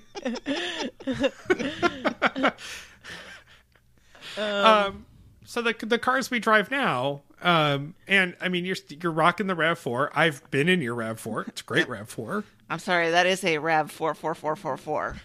Because sometimes the keys on my keyboard stick lately. So Now, how old is your keyboard too? Is this like a recurring thing for you? I don't know. I mean, I don't want to. I'm not going to assume that I know too much about your financial situation, but I get the feeling that if you desired a new car or new used car or whatever, that it would be within your means to probably pursue that. Yeah. And I was just talking to my financial advisor. That's on our agenda for our next meeting. You know, she was talking about what kind of big expenditures do you have in the future that we might want to talk about. And I was like, well, you know, it's not next year, but this is a 2003 Toyota RAV4. And at some point, I will want a new car, but I don't know. It looks like a piece of crap. The wheel covers are just so totally rusted out. I really As I mentioned, the wheel covers are something. When I was in college, I would just buy the ones, like the cheap plastic ones, with a little bit of flair and just pop them on. Like that's an easy pimp my ride accessory. I know. The thing is, I looked at it online and I was like, oh, too many choices. I do not know Shut down. what I want. Shut it down. Yeah. But you're right. If the inevitable happened, I'd be okay with making a down payment on a car, but I would like that to be far off in the future because I don't like spending money. Yeah. I don't like spending money until I do spend money, because I'm like, wait and wait and wait and wait. Now's the time. Let's do it. Yeah. Get it done. I agree. I mean, I love that my car is paid off. I love my car. Yes. It makes me I love my car. It has the exact right amount of technology that I need, which is a backup camera and Bluetooth, but like nothing really else. Like there's nothing crazy in it. And it's enough that it makes me so happy that I don't have a car payment. Like it just is like I don't have to think I own this car. It's probably not worth that much, but I own this car and it works great for me. I want to pay for my next car in cash. I don't know if Yes. that's possible, Yeah. but I would love to do that. Yeah. I want to see you do it, but I want to see you do it in fives. Just stacks of fives on the Just a fucking duffel bag. Just, God, if I never have to sit in like some back room somewhere at a dealer for 9 hours going over like my credit report and how I want to, I hate it. Takes so long. I don't know, why does it take so long? Don't they do this all the time? Why does it take so long? I don't know. I bought the second Saturn. Well, the first Saturn I had to lease because my dad would not co-sign a loan. Of all his children, the one that you should be financially confident is me. But I was 22, so I didn't have enough credit to purchase it on my own. But so the second one I bought that sucker over the phone. Like I didn't spend any time sitting in the dealership except for when I went to sign the papers and pick it up.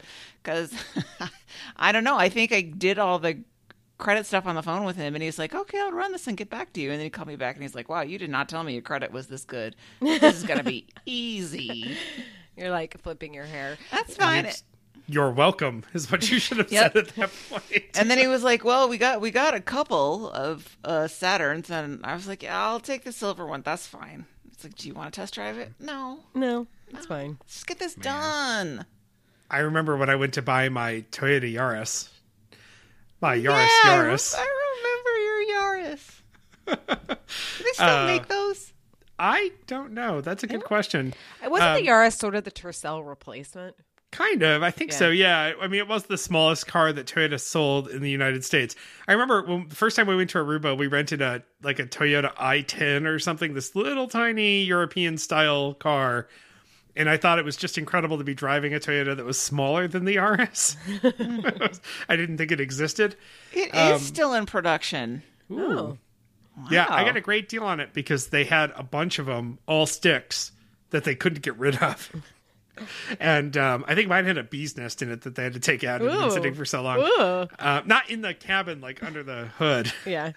And they were all silver. And so the kid was just like, you can get a great deal on this car if you're willing to drive stick and if you're willing to get a silver one. And I was like, yep, great. Oh, done. Wait, guys. The Toyota Yaris lineup is getting the axe in the U.S. from Motor Trend. This is from 2020. So. Yeah. I mean, I'm sure they're very popular in Europe where that's probably like a mid-sized car. Yep. Yeah. I mean, I loved that Yaris. That Yaris, I was the first thing I ever bought new, basically ever in my entire life. And I financed it with a really shitty loan from Toyota. It was like a 16% loan. And put basically no money down. And I traded in my... Oh God, what was that awful shitty car? I had purchased a car that had been totaled and fixed by my then girlfriend's father, who had a shop garage job, and did it on the side there when he was bored. He would work on this car, and I bought it for $2,200 and a bottle of Jack Daniels. Ooh.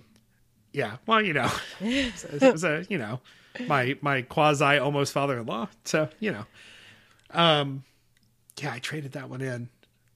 Because I needed something that would run consistently. Well, that's how it works. Anyway, we got off track on financing. I'd be perfectly happy. It was less painful when we bought the hybrid RAV4 last year because we're adults with two incomes and decent credit, and so it was. But the Toyota one, that was a real sweat. I think I was there I think I had to go back like 3 times. Prove that I had pay stubs and a livelihood of some kind.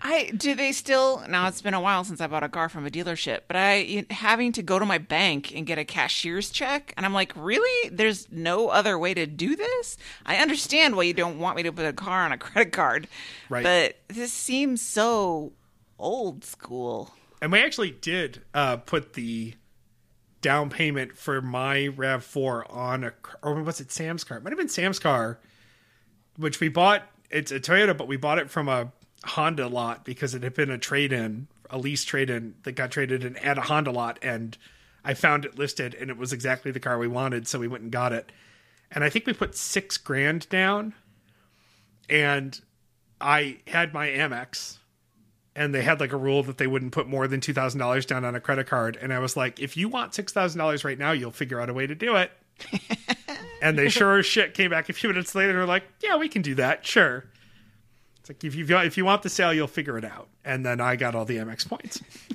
I remember being like, why can't I just write a check? And they're like, you can't write a check, a personal check.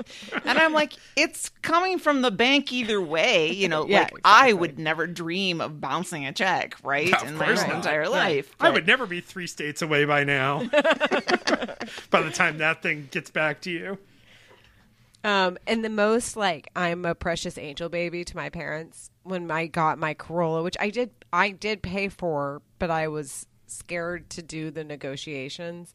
My dad called, I had a guy, I think I test drove it, and I was like, okay, this is the one I want. It was a silver Corolla. And I called my dad and I was like, I'm going to need you to negotiate for me because I'm scared.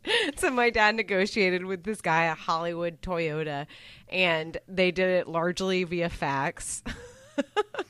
And then I think I came in, my dad was like, okay, this is the number. And I came in and I think I misheard him and I said it was a little bit lower, and the guy agreed to it. And I was like, all right, we're done. So my daddy negotiated my car for me.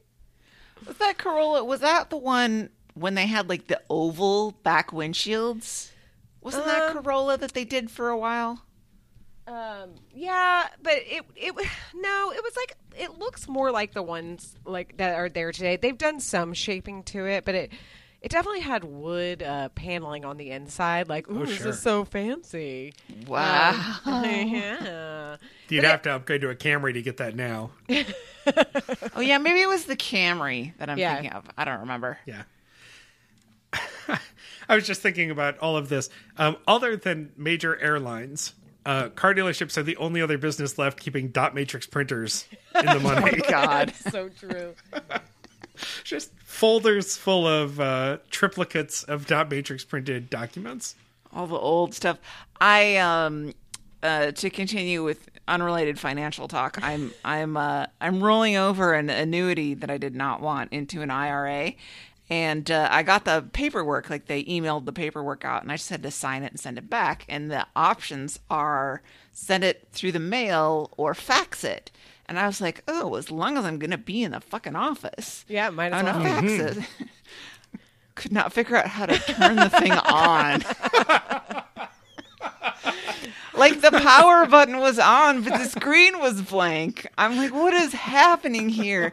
And I didn't want to ask somebody for help because I didn't want to ask somebody for help with a fax machine, but I also didn't want them to ask anybody to help me with something that was not work related to the Sure. fax No. machine. I know. So I was you're like, kinda well, caught. where's the envelope? So I put it in the mailbox. Damn it. It was probably just out of carbon paper. Ew. Ugh, disgusting. Just and for future reference, if you ever want to ask for help with faxing, Scan it to Bobby. The Tishi fax line also has the ability to fax out via email, which is something that I find thoroughly amusing. So that I can fax people from my email. I did think about that because I know about that fax. You know, you've explained that Yes. just comes to your email and it's not a physical fax machine. And I was like, well, there's probably some way that I could scan it and fax it through the internet. And I was like, just put a stamp on an envelope, and people have been wish doing it it for was. hundreds of years. I wish I had a dedicated fax machine. Not like the multi-purpose printer at the apartment in Boston, I think has a thing I can still stick a phone line in it. It doesn't. It's not like the old ones where there was actually a handset attached to the printer, Yeah. so you could answer it if somebody accidentally called your line, so they wouldn't just hear that terrible shrieking noise. I can use those because we had those at the store forever. That's the boss would fax stuff to us. That's Yep. before well, I guess we had internet for a long time before they finally converted it over to email. But faxes are safer for some that, reason. yeah, that I can use. I have a copier, printer, scanner, fax that was my dad's that my mom gave me when he died. But I can't get the drivers to work with my PC. And now all you need is a phone line. An Alanis Morissette.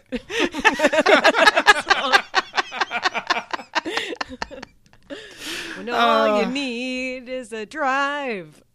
Yeah. God, that's the second time I've sung today. We got a little sidetrack somewhere in there. Yes. But Hillary, I think you were going to tell us about the minivan. Oh, yes, that is my current car. It's love a cool minivan, right? For is- cool moms. For It's cool for moms. cool moms that it currently it doesn't really smell like barf anymore, but occasionally I'll get in and I'm like, is that barf? But no, I love it. I mean, it's sort of ridiculous that I have it now because the primary reason why I love it now is when I am driving with the kids, this is a thing that they don't tell you about kids when they can like buckle themselves in and, you know, do all the stuff that you need to do in a car. Kids are fucking dumb and they like are bad at opening doors. So they'll like just open it and kind of slam it into, you know, with no care in the world. So the sliding doors are great because you don't ever have to worry about them banging into the car next door to you. But the bad thing is then you have kids that never learn how to open car true, doors. So true that. Though they have it in Dave's, but yes, it is very true. they're like 25 years old, like trapped inside a car. How do I get out? How do I do this? How do I do this? It is like driving a living room around with you. And honestly, most of the time when I'm driving it, it's just me. So sometimes I feel a little bit silly when I'm driving it. But this is the biggest trick is everybody thinks that minivan drivers are like dumb or like stupid moms that are just like, well, I I don't know what's going on. So you can always do like an asshole move and then just be like, sorry. So when I'm like merging or something, I do, a last minute zipper merge kind of thing. And I know fully what I'm doing. And I just wave. Thanks so much. Sorry. Oops. I'm dumb. Yeah, so I can that's the correct way to merge, right? The Yes, zipper merge is correct. I know it totally is, but there's a couple of tricks that I've learned in Austin traffic where you just kind of ride up on this thing that you really probably should have merged earlier on, but it's okay because I have a minivan and I don't really know how to drive otherwise. But no, I love it. This is just going to be a commercial for Toyotas. This is why Toyotas are so great because it truly just feels like I'm driving my Corolla. If I have ever driven a Suburban or a larger car, I feel this sort of width of the car. I feel that it is a big car and it feels a little bit daunting to me. I don't feel that with the minivan. It just feels like driving my Corolla. The only thing that's annoying is parking sometimes because, it's just a bigger car and it's not a compact situation. So I can't like weave into tiny little spaces, but I love it. I've had no problems. And again, having been in it, if you got stuck in the wilderness in it, there's days worth of food. Hey, I really do try to clean it. And that was when Rory was smaller. So / Bridget. So their Yes. snack consumption. And today Rory was like eating, somebody at school had given him like Sour Patch Kids, which like respect, but I'm like, please do not eat that in my car right now because you're going to get some weird sugar. Yes, exactly. Yeah. I'm like, wait till we get home. It's a 1-minute drive to home. We'll be okay. So the minivan is what you love now, and you're very happy with it, all things considered. But the next category that we thought we would talk about is the car we hope to drive in the future. So, Hillary, if you get to trade in the minivan and let's say trade in the kids while you're at it, so Exactly. being practical is not necessary, what would you prefer to upgrade to? I think this is growing up in the 80s. I just always wanted a convertible BMW. That was my dream. It was like it would be like being named Stacy and I have a convertible BMW. What is it, like a BMW 3 something? I think so. Like the little sporty one? Yes. That's what I wanted. That's what I still want. I mean, really, actually, what I want, because like my practical fancy side is I want like a Lexus, not the SUV, but the like RAV4 version Lexus. It's what my dad has, I think, and it's like, I mean, because they're Toyotas, they're fancy Toyotas. Yeah, they're fancy Toyotas. Exactly, they're Toyotas. Who've gotten cleaned up because they're going to their 20th high school reunion Yes, and their ex is going to be there. Exactly. And I love driving those cars. I think that you feel a little bit fancy, but I understand how they work. I know where the controls are. That's sort of my practical fancy side. But if just for anything, I would get a convertible BMW. I don't need it. I don't really, there's no reason to have it, but I would love it. Dave's is weirdly like he loves, and he had one before. He like loves Ford Explorers. Ugh, I'm like, he's like, I can go off roading. I'm like, when are you going off roading? I don't understand. Just the BMW convertible. Does it even come with blinkers or? Probably not. Absolutely not. Absolutely not. Just like middle finger, throwing up the middle finger everywhere you go.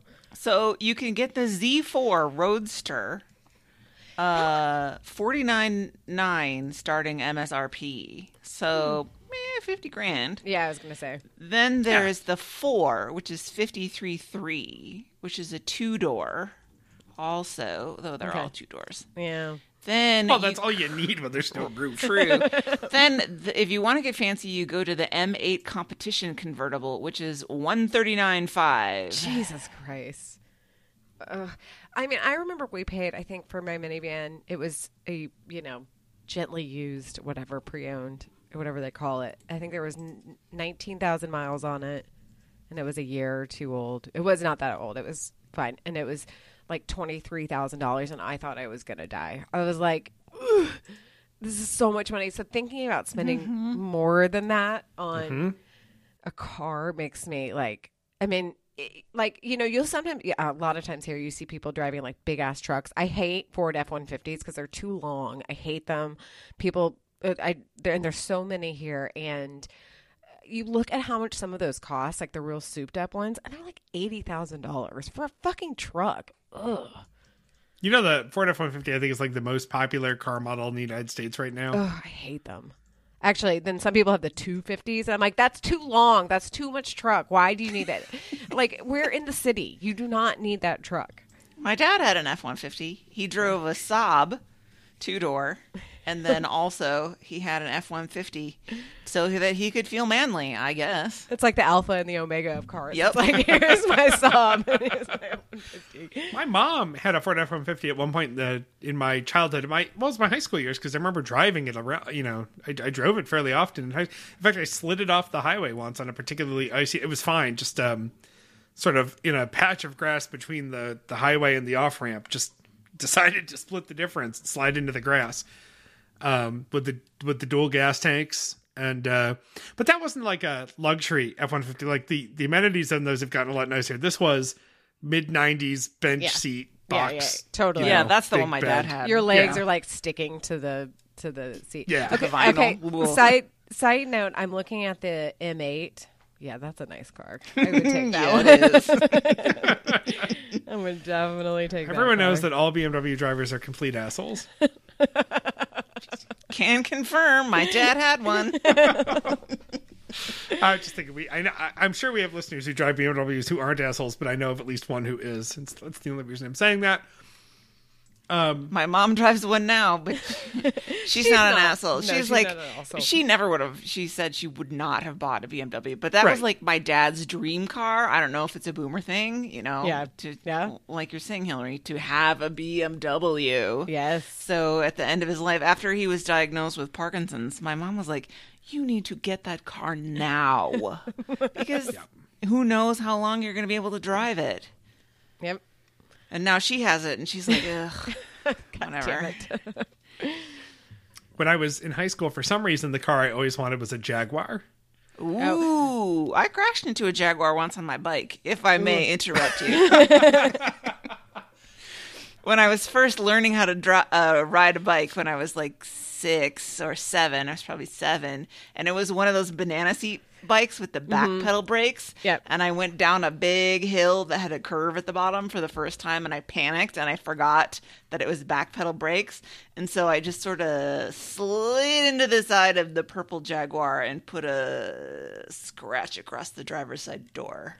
Yikes. Oh, yikes. And then I went home and didn't tell anybody. Yeah. Well, Anyway, please continue, Bobby. Yeah, I think the statute of limitations on that one is probably passed, so it's all right. Yeah, I don't know why, but it was the car I always wanted. well, they're very different looking, like they Right. look very distinct from other Yeah. cars. Very classy. You're never like, what is that?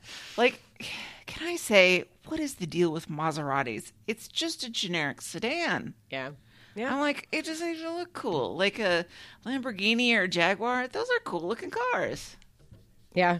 Though apparently to fix a Jaguar is like a bitch. I don't know if I'm it is sure. anymore, but I remember I had a friend whose parents had a Jaguar and it was like annoying and always in the shop. Yeah. Oh, I don't doubt that at all. And you got to find your best foreign auto body shop or foreign auto shop too Yeah. to probably work Yeah. on it. So that was the car I wanted in high school, and I fulfilled that wish for exactly one night when I rented one for my senior prom. So instead of taking a limo, my high school girlfriend and I rode to senior prom. I drove us in a rented Jaguar because I found out that the local Enterprise dealership had a deal with the local dealership that sold Jaguars, that they would rent cars from the lot. To an 18-year-old That was going quite to prom? that took quite a project. I needed to enlist my mother and a friend of the family because my mother did not have a credit card back then. So we had to get somebody else to rent it and then semi-surreptitiously hand it over to me. I ran the first stop sign I saw after getting in it just because I was so excited.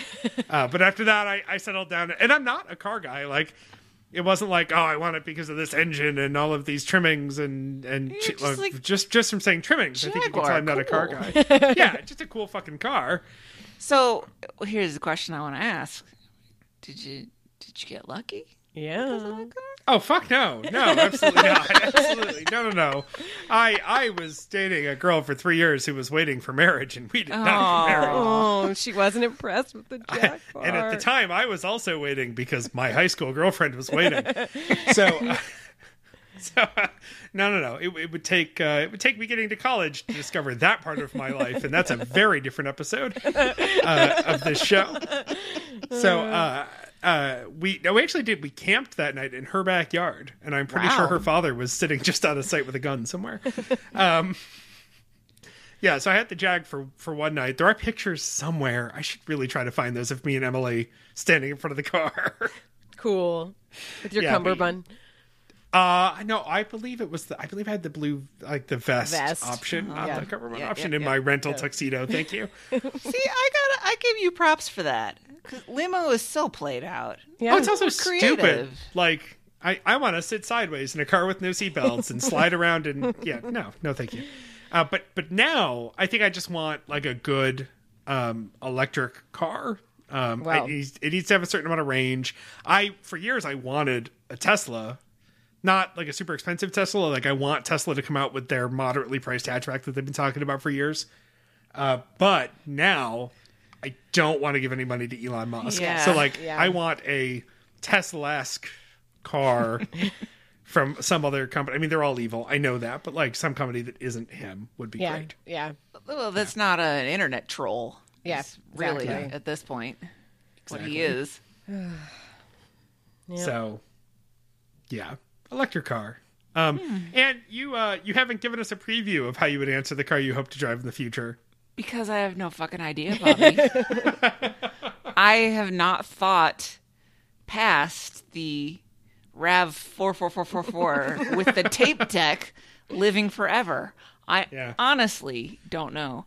I always said I'm never going to drive an SUV or anything bigger, right? Hillary, your point about the large vehicles is well made, and the parking situation, it's just not good. You could do it, but it's like me trying to put on a B cup bra. I can do it, but we're going to be busting out all over the place. Weirdly, that's also if I try to put on a makeup bra. Solidarity, sisters. Like I don't love the big gas guzzlers and all of that. That's not my vibe anyway, and I don't have to like transport hay bales or whatever. So I always said I just always want a small car, but then I got older and it's real scary being in those little cars, especially when you live in a place where so many people drive big vehicles and being in traffic. You can't see anything around you because of all the large vehicles. Yeah. And I think I've talked before, that Saturn was so light that in snow and ice, which we have a lot of here, it didn't really drive through the snow. It skated across the top of the snow. Yeah, and it was so scary. Yeah. And so I said, I have to get something bigger. So I'm pleased with the size of the RAV4. It's not a giant honking SUV, but it's got some weight to it and you can actually see. So that's as far as I know. It's not some little small thing. It's not what I want. But other than that, I don't know. You should try the hybrid M because it's the same size, but it weighs like a ton more because it's a hybrid. The only problem with it is that every time I go to stop, like it stops fairly hard, and I'm used to it, but when Sam's in the passenger seat, she'll have her purse next to her, and I would say once on every trip she rides with me, she forgets it's going to happen. I stop at a light and her purse flies. Yeah, when I was in LA, my brother has a hybrid, and I forget what model it is. It's a Ford? I don't know. And I drove that for the week. And that does take some getting used to on those brakes. Yeah. Yeah, she thought I was being an asshole, and I was like, no, the car just stops hard because it's a lot of car. I'm driving a battery tank here, basically. Yeah. Yeah. Well, and similarly, on this last question we talked about when we were planning on Tuesday, we boiled it down to what law applies to everyone but you, which is to say, what are we the biggest hypocrites about in that we want everybody else to be safe or careful or compliant or whatever, but it's what we break. and what is there a double standard for us? And I assume it's just because you're not a rule breaker that you've just written.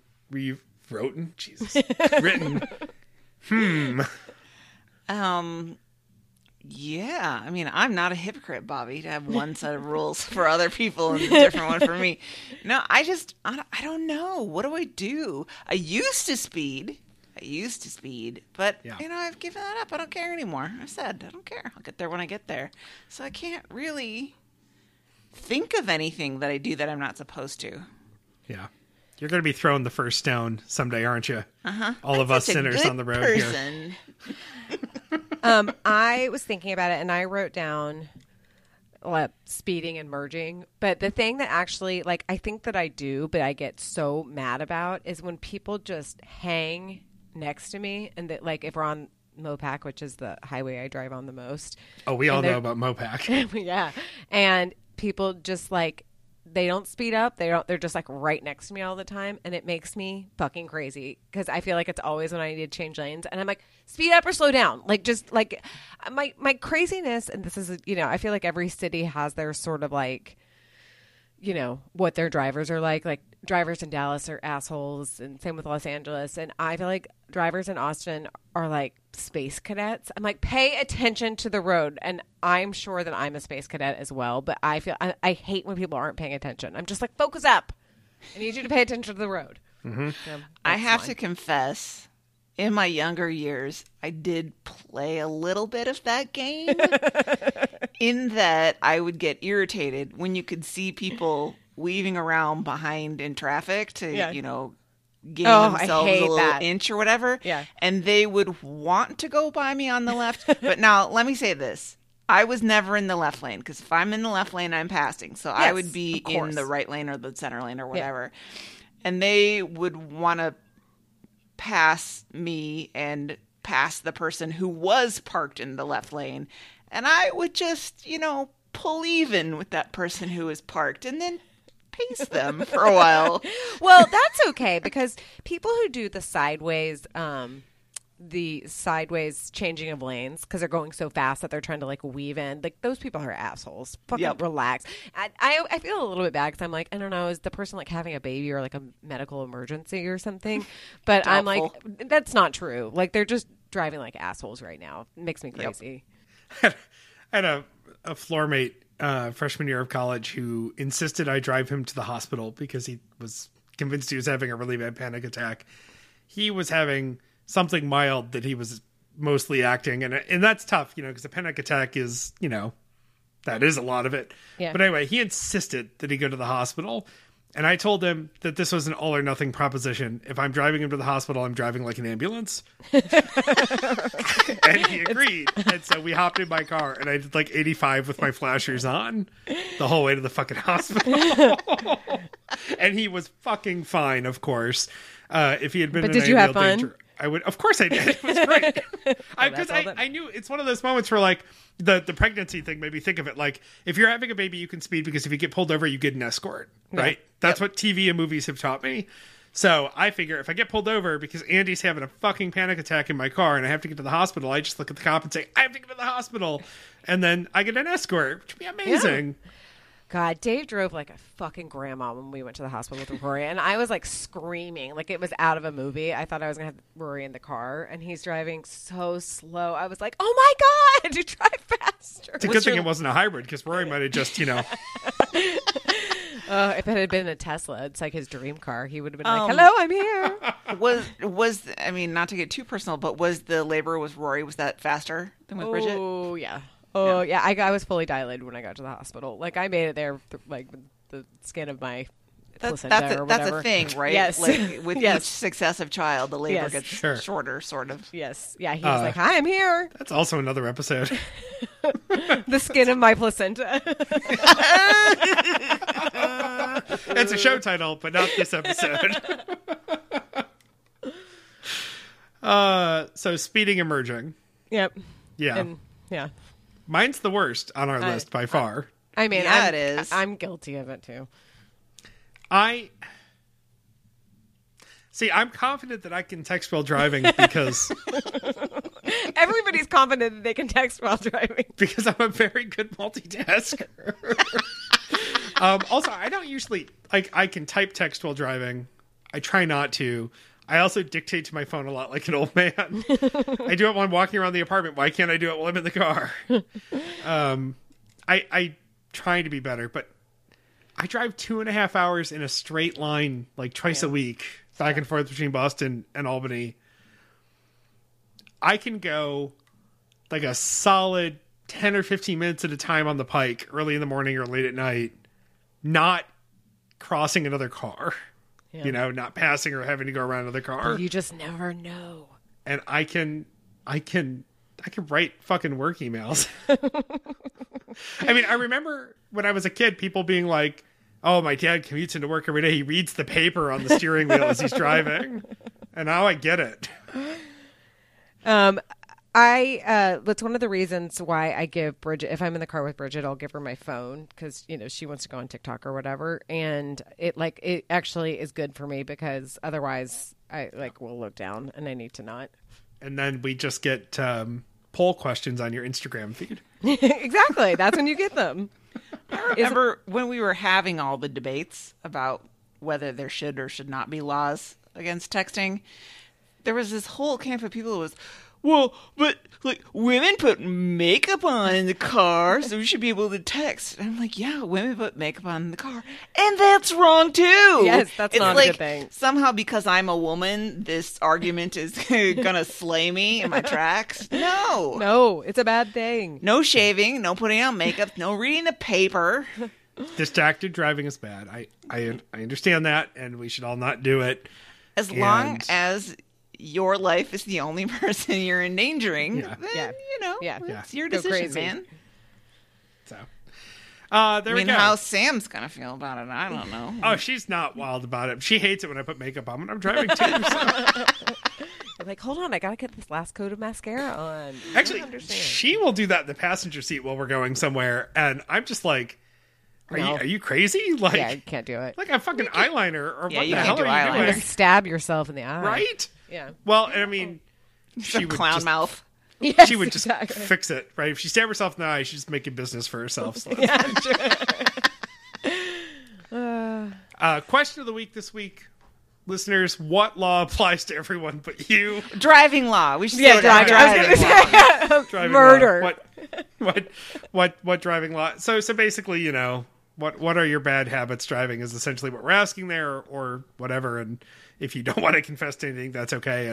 And if you want to ridicule us for our answers, well, not Anne, but if you want to ridicule me and Hillary, Because We'll accept I'm it. perfect. I'm You basically the bad guy here. And this is not, like, I'm not writing the great American novel while I'm driving, but, like, I will respond. And I'm also a red light texter, which I've sort of mastered the art of keeping one eye on the light and one eye on the phone. You know what you need? I refuse to be that asshole who holds up the traffic at the light. You need a chauffeur. Yes. Oh, yeah. Problem solved. So Absolutely. next time you renegotiate your salary, your contract or whatever, chauffeur. Actually, today, I was working Google this- has the bus. That's Yes, true. they do.